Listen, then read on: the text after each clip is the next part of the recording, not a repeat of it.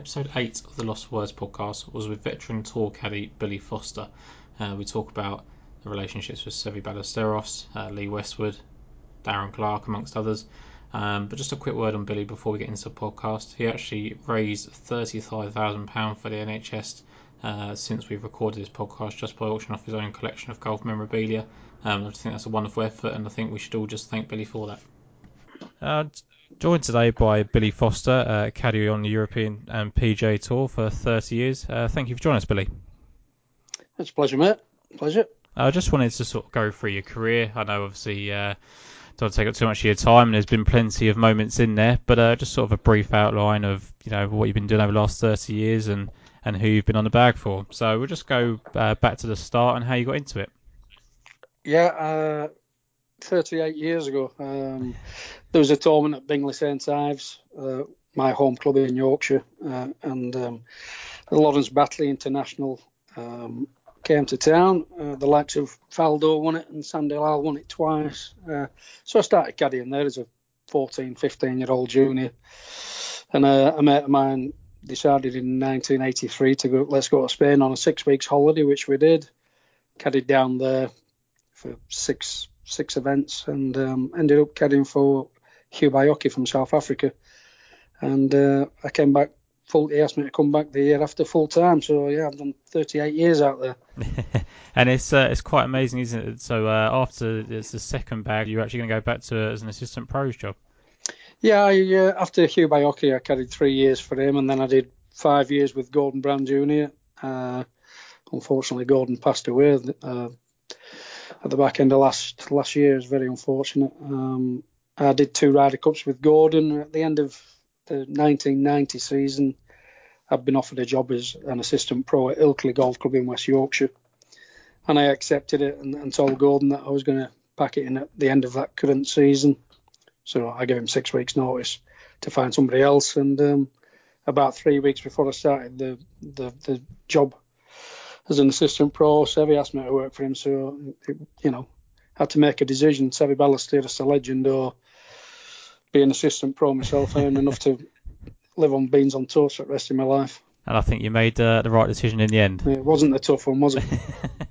And it was one of those things where, what sort of drove you to take the assistant's pro job? Was it sort of a case of not particularly seeing it panning out the way it did in the future, or? Well, listen, you couldn't make any money caddying. I mean, you couldn't afford to get on an aeroplane. You had to get on trains and buses for 2 days to get to different parts of Europe. You were staying in tents.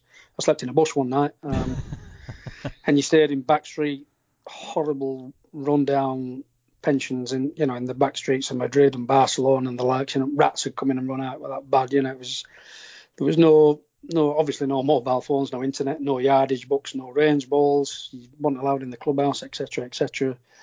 It was a tough existence as a caddy. So I only did it to do a bit of travelling around Europe and, to learn a bit more, about playing better golf myself, watching the best players in Europe. So I only had 2 years in mind to do a lot of travel and learn a bit about the game and then try and play a bit better myself. But I ended up caddying for 7 or 8 years before that opportunity came along, and I thought this is the right time to get out, So, but then Seve came along and my plans changed again, And that was sort of towards the end of Seve's career, wasn't it? It was he'd won these major championships. Yeah, he'd won his major championships, but he still he was very Jekyll and Hyde character at the time. I mean, his bad was awful. I could almost beat him myself, and then he'd go on these runs for 2 or 3 months where he had a phase the first few weeks I caddied for him where he couldn't break 80 hardly.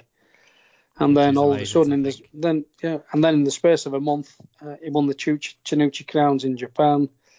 He got beaten a 7-hole playoff at the Spanish Open, and then he won the PGA Championship at Wentworth, and then won the British Masters at Woburn, all in the space of 4 tournaments. So it was incredible. His good was unbelievable, and then his bad was absolute dirt.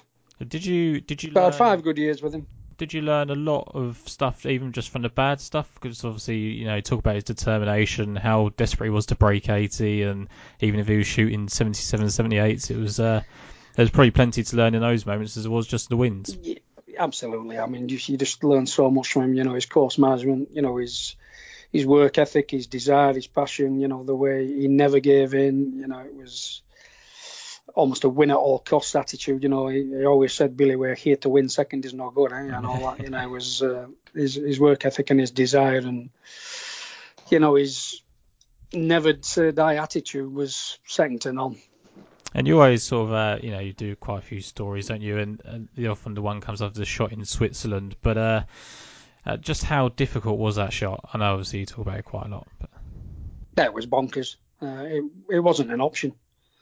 You know, I mean, literally 99.99% of golfers would walk in there, you know, sort of like assess the situation, going, now just chip it out, wedge it on the green, and you know, and try and make the par. You know, it was one of those shots that, you know, all these guys wouldn't even imagine seeing it, never mind playing it. And if you put them there now and they had to play it, it probably, you know, a 1 in 100 shot might come off.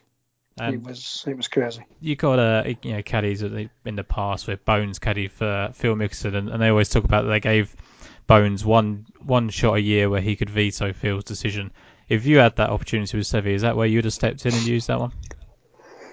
Well, I think that the old veto, a lot of rubbish to me. That I can't get my head around that one.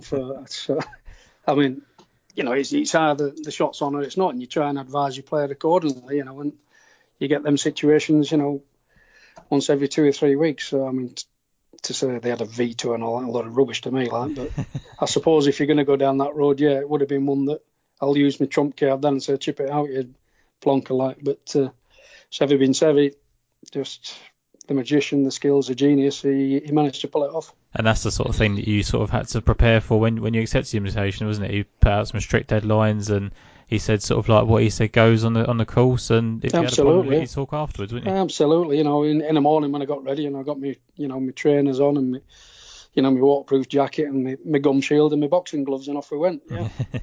And when it did come to the time where yours and Seve's relationship ended as a caddy and player, was it at Augusta that it actually ended, or? Yeah, it was at Augusta. Yeah, it got a bit feisty. Let's say, you know, it had been driving me bonkers the last few weeks, and it was getting even more stubborn than ever. And just silly little things where he were just picking on me, you know. And eventually, he got me in a straight jacket, I guess, and I was bordering on a nervous breakdown. So all my emotions come raging out at him, like. So I was shouting and bawling him at the front of the clubhouse at Augusta, and got it all off my chest. And that was on the Tuesday prior to the week of the Masters, and I caddied the week of the Masters. He did okay, and then I got home on the Tuesday, and as I walked through the front door, the phone was ringing from his manager saying, "You're no longer required," like, you know. So, but listen, after a few weeks after that, Seve came up to me and gave me a hug, and you know, he wanted me to come back in a way, but I'd moved on with Darren Clarke, and things change, you know, and relationships change, and you know, it was time to move on, unfortunately. And you know, really from that day, I think Seve won the Spanish Open probably about 6 weeks later, and after that, he hardly ever hit another golf shot, which was very, very sad to see. And that's the thing, isn't it? I think people don't realise, you know, the strain that it can cause in relationships, and you know, there are big bust ups and things that can come out, you know, whenever really, and especially with someone as hard minded as Seve. So then, as you say there, you moved on to Darren Clarke. And what kind of relationship was that like? Yeah, I mean, Darren was a great boss. You know, he was very respectful. You know, he was hard. He got pretty fired up out there at times. You know, but was very respectful to me. He really, I was a bit like a guide dog for Clarke to a certain extent. He worked for certain players, you know, like a Sergio, really took a lot of his own decisions on board. Always asked you what you thought, but he had his own mind. But with Darren, I almost got the feeling like if it was an 8 iron and I told him it was a 3 iron, he'd hit it. He just believed me in me 100%. You know, it was almost a case of I had to do everything but hit the shot for him at times. But I had a great relationship with Darren. Like I said, he was a very generous boss, looked after me. And to this day, I haven't worked for Darren since 2007. And every Christmas, I come home and walk down the steps, and there's always a box in front of my front door that's been delivered with 15 bottles of wine or whatever it is, and to this day, even this Christmas, 13 years later, there's a box on my doorstep every Christmas, and I keep sending a message, will you stop sending me, a Christmas present, but you're having it, and that's the way Clarkey always was. He was a very good boss. And you were there for obviously some really, really tough times for Darren, and it's sort of almost flattering, one, that he trusted you so much, but also that he could confide in you in those sort of times as well. Yeah, obviously the most horrendous, and you don't get situations like it, touch wood, but obviously I was there when his wife passed away at 37 years old, and mid-season his Heather passes away, and I think it was July, August time, and and Darren had two young boys. I think they were Tyrone and Connor were probably 6 and 4 years old, so it was almost like you could see his golfing career coming to a standstill and having to bring up his boys on his own, and it was a very, very difficult circumstance for him. And 6 weeks after Heather's funeral, there he is walking to the first tee at the Ryder Cup in Dublin, of all places, with the emotion I'll never witness on a golf course like it in my life, and the atmosphere to go with it. It was an incredible week that I'll hold dear. As long as I live, I'll hold it dear to me. And that's the thing. A lot of people, you hear the word fate bandied around quite a lot, but for him to have the chance to seal a match and win, it almost sort of played into his hands that week. Yeah, I mean, the first day walking onto that first tee, the noise levels were so incredibly loud. And I'd walked to the tee maybe a minute in front of Darren, and I walked into the middle of the tee, and everybody stood up in the grandstand, stamping the feet as Clark is getting near the tee, and I was in the middle of the tee, and I started crying. The raw emotion and noise levels was something I'll probably never witness again. I felt like Wembley Stadium were built around the first tee, and I caddied for Thomas Bjorn in the Open when he had a 3-shot lead with 3 holes to play, and left it in the bunker 3 times, and I didn't even cry then, but I was very what I wanted to. But, that says it all. The raw emotion of walking onto that tee was incredible. And to win that match against Mickelson and DeMarco was great. And then the next day they went out and beat Tiger and Jim Furyk, which was another fantastic victory. And then to cap it off, winning his match against Zach Johnson was it was hard though. He held like 100-foot putt on the 12th hole, I believe, to go 4 up. And as you walk to the 13th tee, you just know your boss. When you spend 30 weeks a year with your boss, 10 hours a day, 8 hours a day, whatever it is, you just know you can read the mind. And I just knew it'd gone. Even though it was 4 up with 6 to play, if I'd have been a jockey, I'd have been done for excess whipping down them last rows. I could see him sort of like looking to the skies at Heather, and he was almost breaking down on the golf course. So to sort of like whip him home and get the job done was very difficult, but unbelievably emotional, and obviously the dream ending of that week of the Ryder Cup. Yeah, and that's the thing is that obviously everyone sees the positive moments in there and how well he done, how well he come out to win his Open Championship and things like that. But just how difficult was it? Like you say, was that probably one of the hardest moments you had on a bag, just to get him through those last few holes? Yeah, there's nothing else comes close to it. Yeah, nothing else comes close to that. Just pure and utter raw emotion at its highest. And you touched upon there as well that you sort of caddied for Sergio and Thomas Bjorn. And how long are those relationships? Do they last? I've always had long relationships. Seve was 5 years and Darren was 11 years, I believe. Westy was 10 years. But Sergio and Thomas were about 15 to 18 months. It was both unbelievably great players and did really well with both of them. Thomas played really well. Could have won the Open, got to the final of the World Match Play, won the Dunlop Phoenix in Japan. Sergio got to number 2 in the world. They were very successful, but it was the feisty characters, to say the least. So it's not, they weren't the easiest of jobs, but both phenomenal players.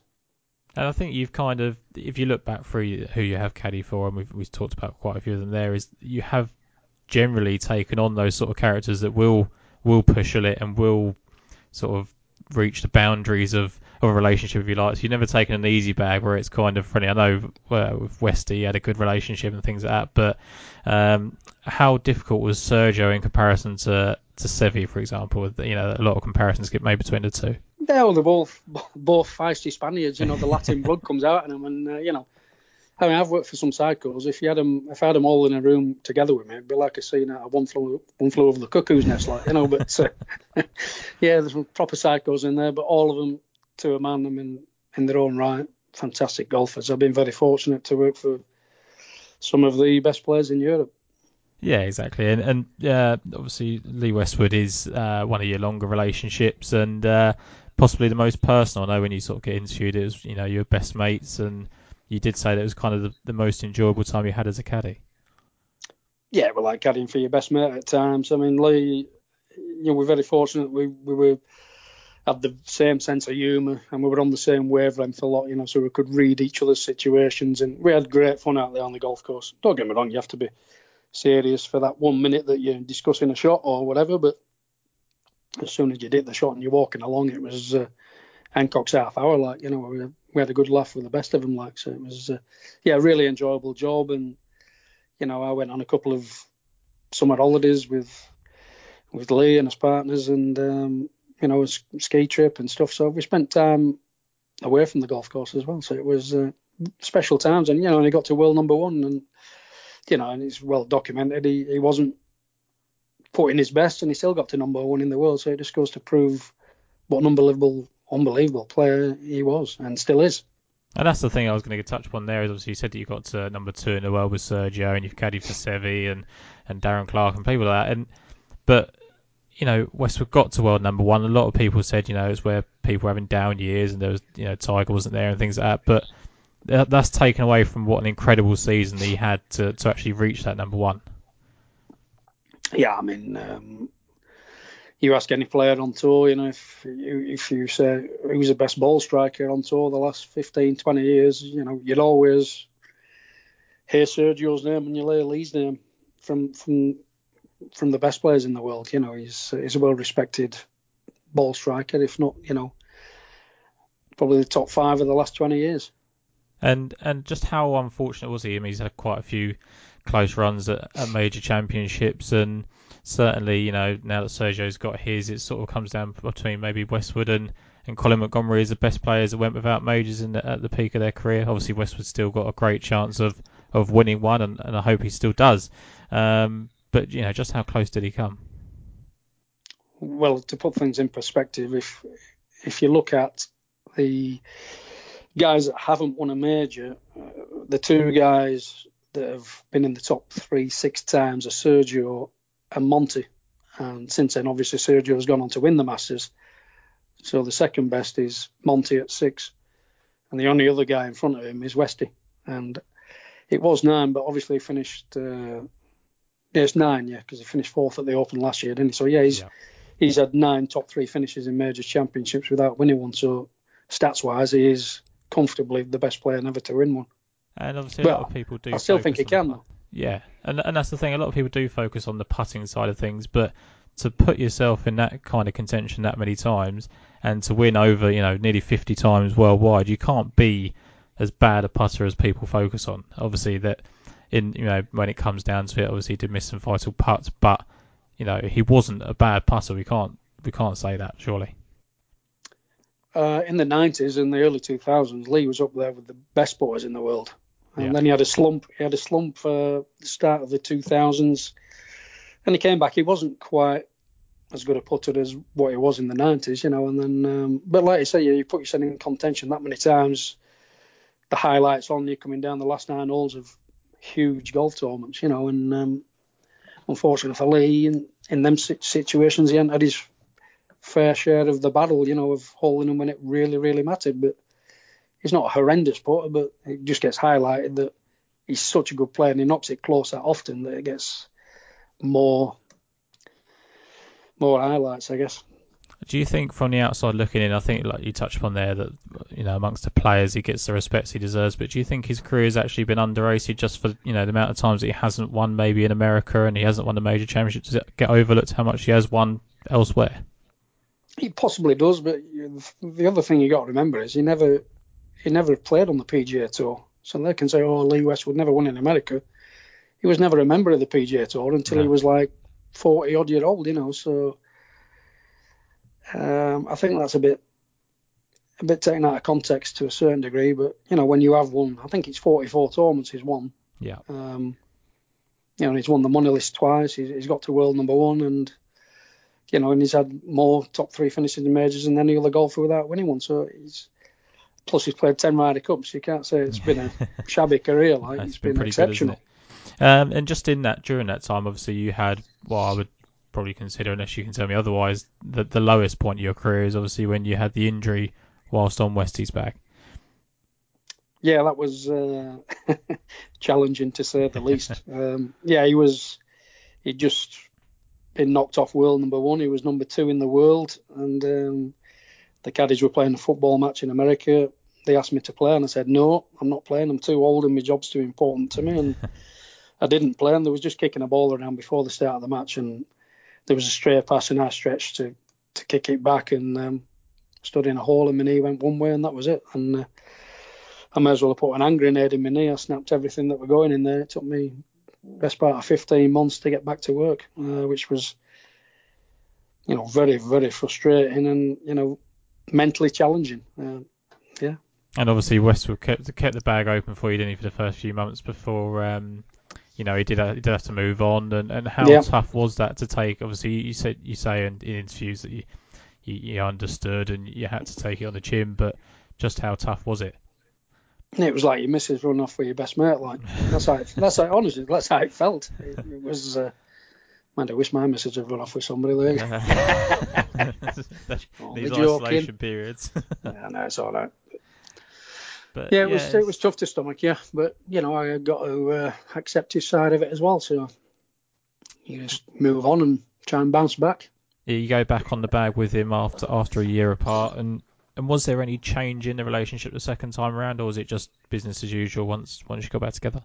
No, it was business as usual. Business as usual, but in that time that I've been away, he'd changed coaches and changed a few things, and he wasn't quite the player that he had been around the 09, 10, 11, 12 seasons. He wasn't quite the same player, but I think, funnily enough, the last couple of years he started getting better again. The older he gets, he seems to be getting better again. That's certainly the last 12 months he started to play really solid stuff again, and he's put him with the claw grips and he's starting to roll it a bit better. So, like I said, he's fitter than he's ever been. So, I'd never rule him out still winning one. If we get to play one this year, that is. Yeah, that's it. That's the trouble we've got this year. But it's funny that you touched there upon, he's playing as good as ever, really, because that's where I was going to go with. He's not young now, but he's still young enough to compete at the highest level, and obviously won in Abu Dhabi earlier in the year, and then had a good finish on the PGA Tour, funny enough, at the Honda Classic. So he's obviously hitting the ball as well as he always has done, and the change that he's had now. He's sort of taken his own ownership now, which is kind of where you guys sort of drifted apart. Is that correct? Yeah, that's right. But Lee's, to be quite honest, he's probably fitter now than he's ever been. Even in his prime, he was a bit tubby like. But look at him now. He's in the gym every day.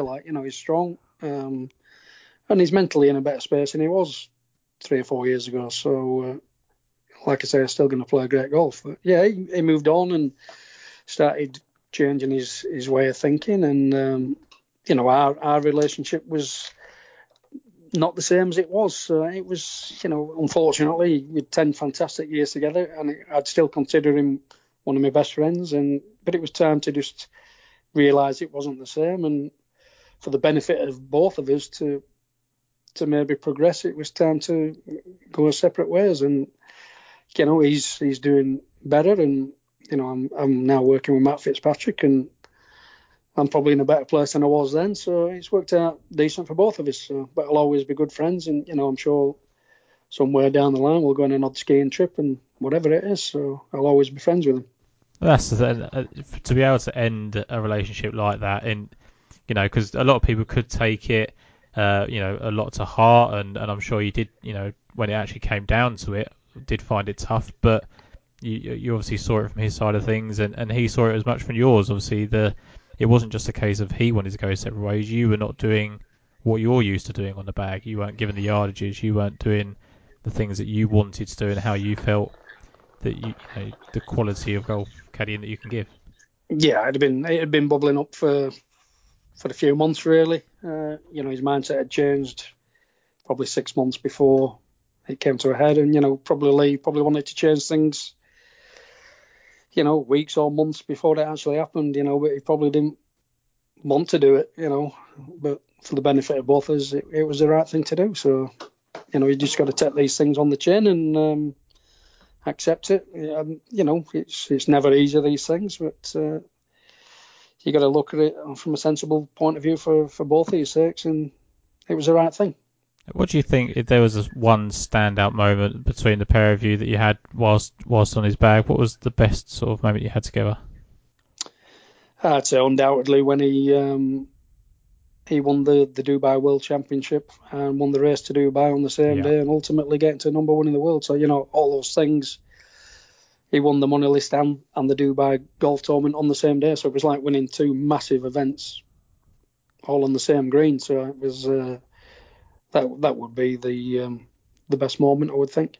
And again, you mentioned that one there. Was it you had to kind of give him a bit of a whipping, a bit like you did, with Darren Clarke, just to get him over that final day to get into that victory, because he was starting to have a bit of doubt in his mind? Well, it actually started it started a couple of weeks early. I won't elaborate too much on the full story of it all, but it came about the Tuesday night of the tournament before Dubai started.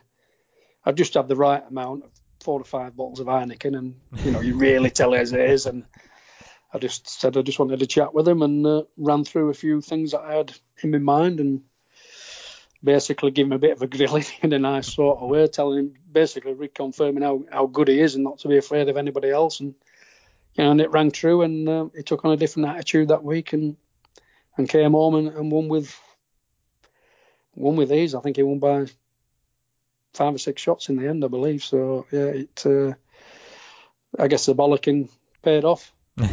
How much do you put a mindset against the ability of a golfer? So we talked about how Westwood and Sergio and people are the best ball strikers on tour, but how much does their mental state factor their golf?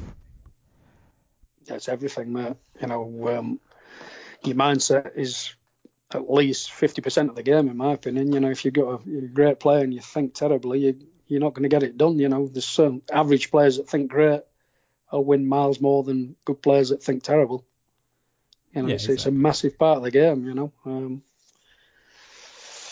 I always say, always let golf dictate your. Always let your attitude dictate your golf, not your golf dictate your attitude. Is a saying that I try and use. And it's never a true word said.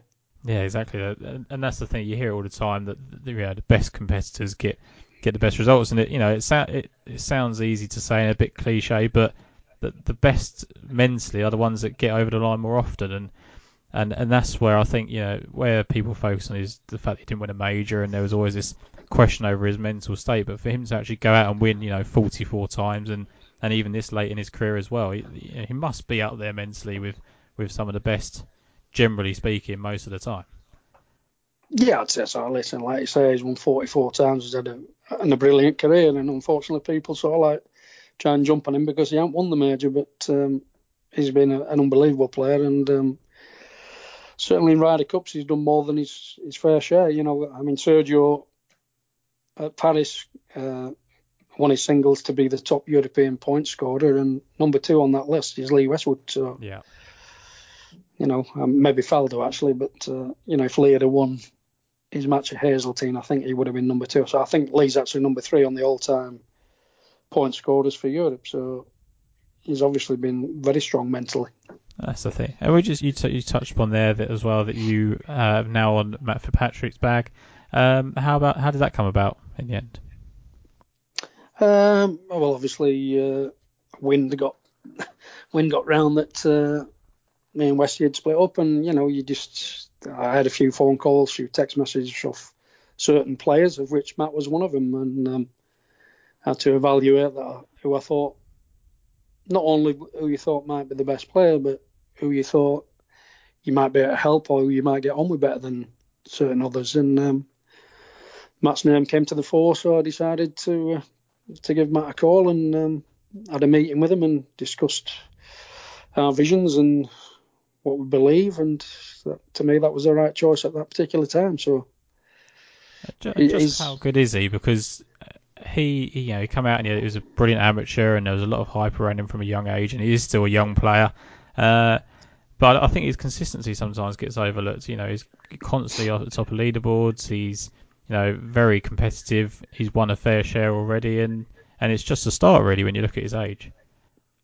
Yeah, I mean he's only just turned 25, and I think he went from about 48th to, excuse me, he went from 48th to 24th or 25th in the world last season. He finished 5th in Europe, so like I say, he's won 5 tournaments. He's a quality player, and he doesn't really have a weakness in his game. He drives the ball exceptional. His iron play is great. He's got a good imagination, chips very strongly, and he puts great. But his attitude and his work ethic is as professional as any golfer I've ever worked for. So they call him Bernard Langer's love child. So his work ethic and his mindset's very strong. So. And if you could sort of, again, because he's someone that's being touted as a future major winner, where if you could pick where he could win, do you think suits him most? Yeah, I think he could win anywhere, Tom, to be quite honest. He's played very well at Augusta. He's a good ball striker, keeps it low off the tee, etc. So you wouldn't rule out him doing well in an Open. He's done very well at the US Open because he drives it so straight. So, you can't say one course would suit him better than others. I'd see him having multiple chances, if it's his day. Yeah, and as you say there, you factored in not only who was the best player of the options you had, but who you could help the most. And is that something you see in Matt in terms of he's got the ability there, he's got the work ethic, but maybe the experience that you can give him, it might just be the final component for him to realise his potential? Yeah, I'd say the last 12 months that I've worked for him, we've worked very well together. I'm very honest, and I have been honest from the outset with him that I did detect certain weaknesses, and I'm not afraid to voice my opinion that that's not good enough, and that's what we need to work on. And there's been 2 or 3 things that we've worked on over the last 12 months, and he's prepared to listen, and he works so hard, and he's gone about putting them wrongs right. So it's worked out well. He's had 6 runner-up finishes in that time as well, hasn't he? I know it sounds sort of, there's not a win there, but that just shows how consistent and how close he is to winning quite a few times. Yeah, you'd probably say 3 tournaments out of 4, he's up there with the sniff, so he's very, very consistent. A couple got snatched away from him last year with guys. I think Molinari shot 64 in Bay Hill to beat him in America from nowhere on a really, really tough day. That probably 68 or 69 was the second best score of the day, and Frankie shot 64. Bernd Weisberger shot 63 at the Rolex Series in Italy to beat him by a shot. So a couple have been snatched away from him. The only one that he probably could have won was the BMW in Germany, which was his to win. And not like Matt, he bogeyed 17 and he lost the tournament in a playoff. But it's pretty strong. He's very consistent.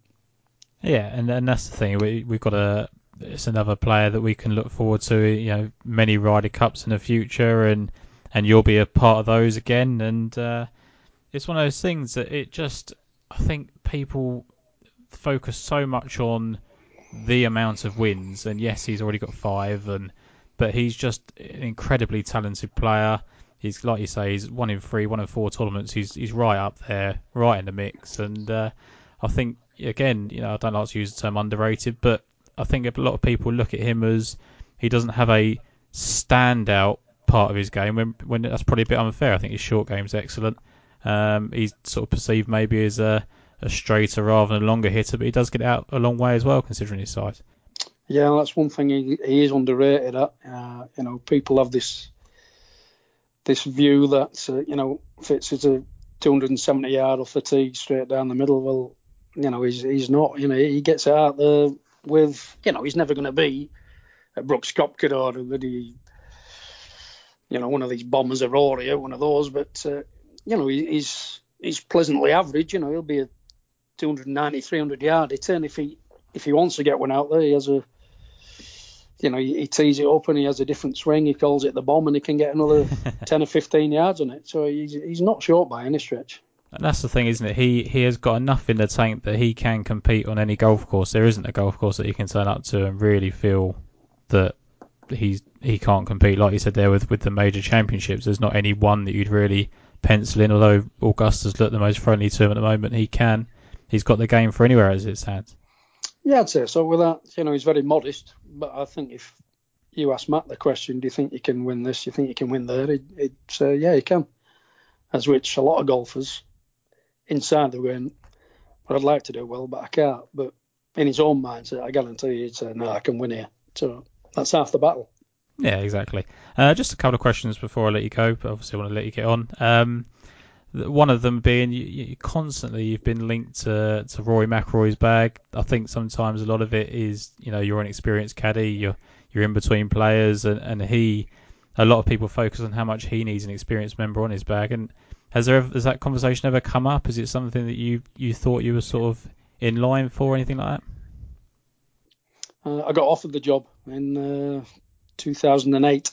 I was working with Sergio Garcia at the US Open at Torrey Pines, and Chubby Chandler, who was Rory's manager at the time, asked me if I wanted the job. And at the time, Sergio was number 2 in the world. Rory was 19 years old. I knew how good Rory was because he'd come up through the Darren Clarke Foundation. So I'd known Rory since he was 14 or 15 years old.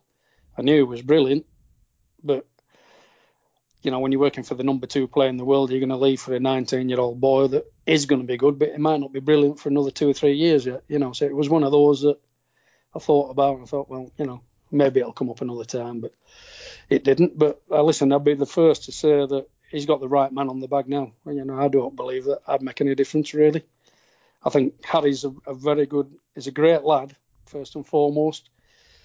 He's a great golfer. He's probably a +2 handicapper himself. He's known Rory all his life. Yeah. So he's not afraid to say what he thinks on a golf course. These Yardies books are that brilliant now, and the Greens books with the adders and all that. The information these lads have got now, the art of caddying's disappearing a little bit, really. That's why I've seen a lot of friends, brothers, wives, girlfriends, etc. caddying, because the information of the books is so brilliant.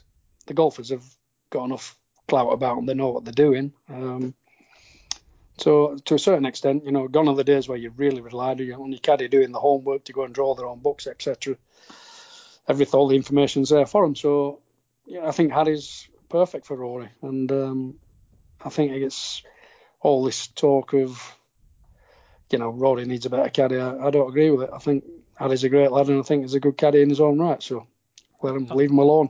Yeah, exactly. That's what I was going to touch upon there. Is I think a lot of people have been guilty in the past of, if there's been, whether it be with Dustin Johnson with his brother or Phil now with his brother and things like that, it's very easy if something goes wrong to say, well, if they had an experienced caddy on the bag.